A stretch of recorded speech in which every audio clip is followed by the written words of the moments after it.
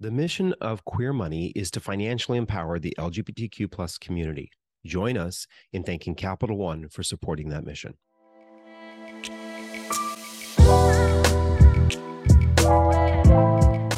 If I said we had the recipe that is guaranteed to make the best Manhattan, would you want it? Would you try it? Hell yeah.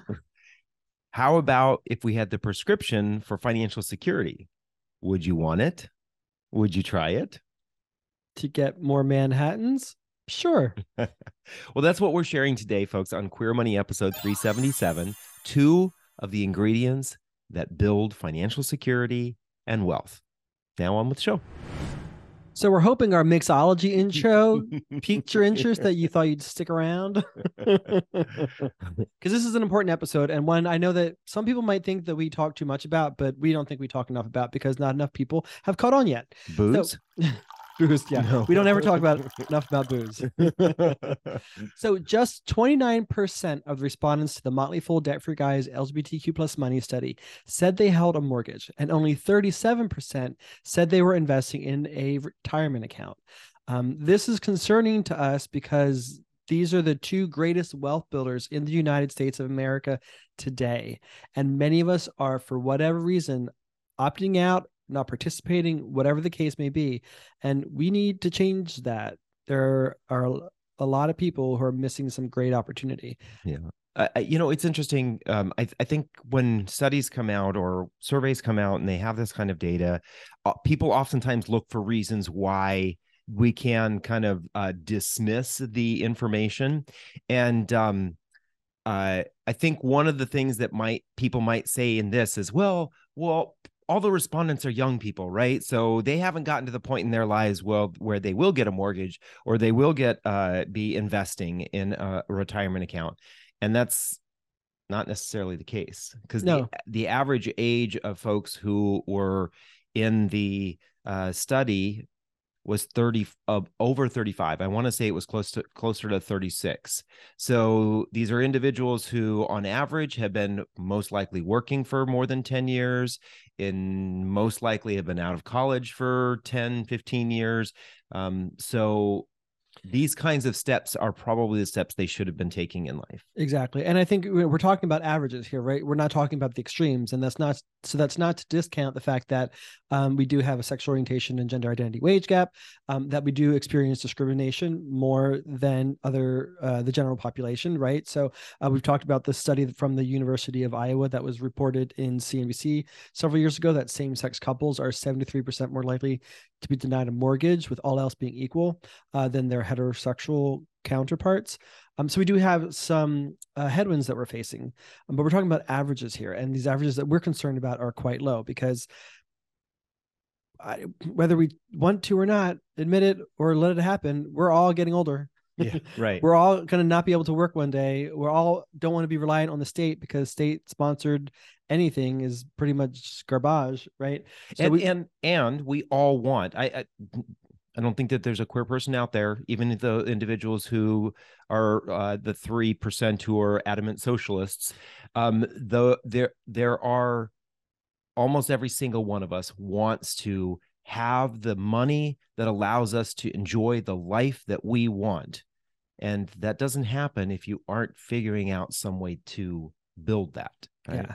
I mean, the contradiction is we talked about the purchasing power of the LGBTQ community most recently was estimated at $1.4 trillion. So as a community, we have the money. Right. What are we doing with that money? And could we be using it more wisely? We're not trying to nitpick anybody's spending habits, what you want to spend your money on, how much you want to spend. That's all well and good. Our goal is just to make sure you have enough of a foundation that you can continue to live the life that you want, whatever that is for you. And with the way that we're not investing, the way that we're not going into real estate, it's likely that a lot of us are going to get to some point in our life, especially more likely when we're older, where we just don't have the resources or the money to be able to continue to live the way that we've become accustomed. We shared the experience study from a couple of years ago, 2018, that found that we spend most of our money on travel, entertainment, and personal hygiene.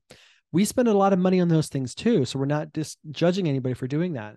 But we've also made investing in the stock market, investing in real estate, investing in our own small business, the pyramid that builds financial wealth, a priority in our lives, so that I can still get the best face cream even when I'm 80, so that I'm better. My skin is smoother than that 82-year-old down the hall.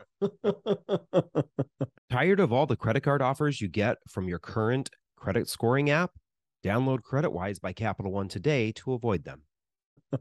You bring up a good point. It is what are our priorities. And we'll admit, we know that early on in our lives, we've talked about this, our priority was partying and having a good time, happy hours, fancy designer jeans, and all of that shit that is gone. We will never see that. There's no value in it for us today. Not true. I still have a pair of diesel jeans in my closet that I can't fit into. And actually, you have a couple of pairs of diesel shoes, but those I still wear. Right. Well, and then you also have a couple pair that have. This show's not about me, David. Right.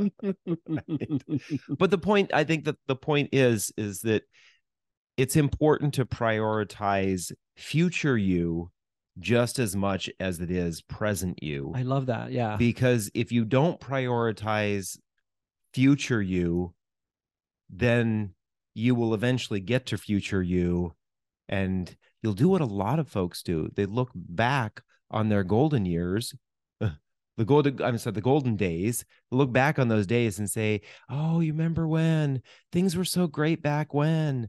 And sadly, we hear that a lot from a lot of older LGBT people, because earlier in their lives were really fun and exciting, and they were doing a lot of things that they didn't necessarily plan on living this long. There was a study that came out not that long ago that talked with folks who are in retirement age, and asked what they would have preferred to have done differently in hindsight.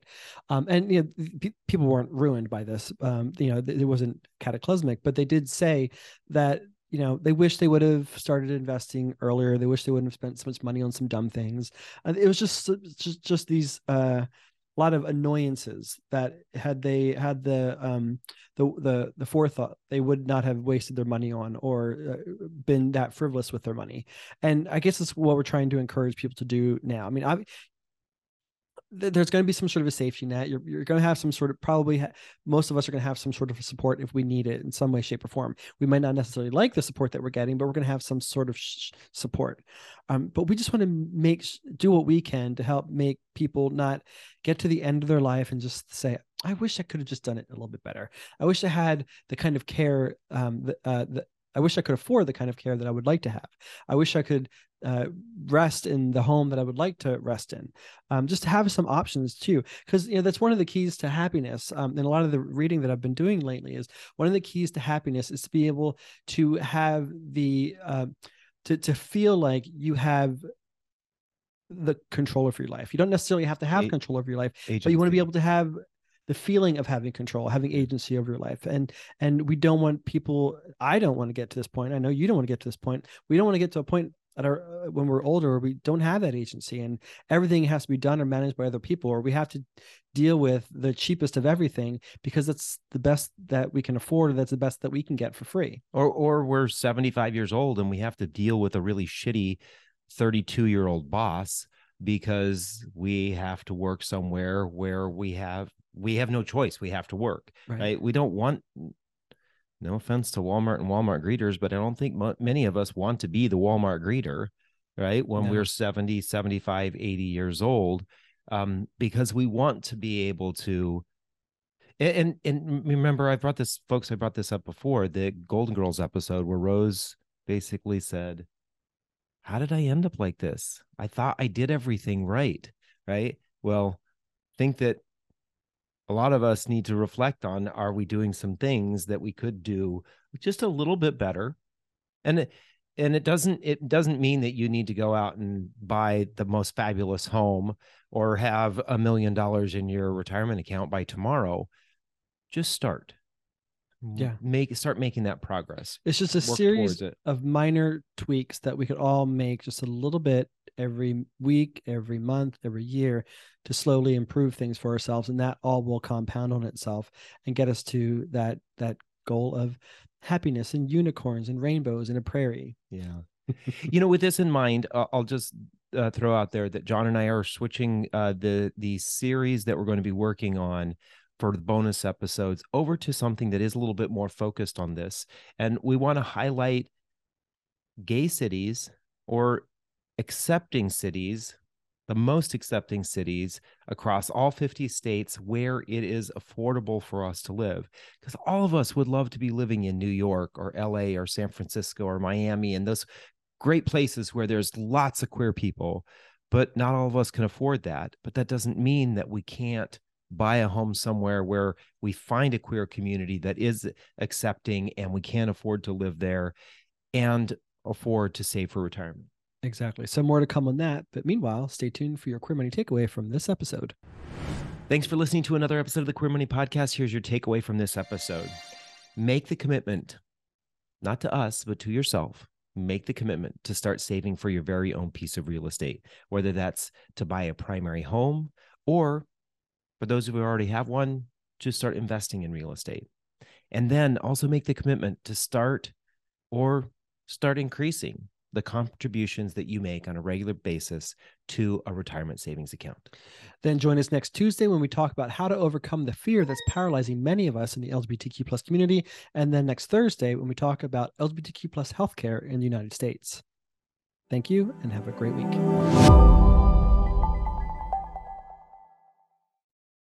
Start your journey to financial independence with a checking and savings account that doesn't nickel and dime you with fees. Get a Capital One 360 checking or 360 performance savings account at Capital One today.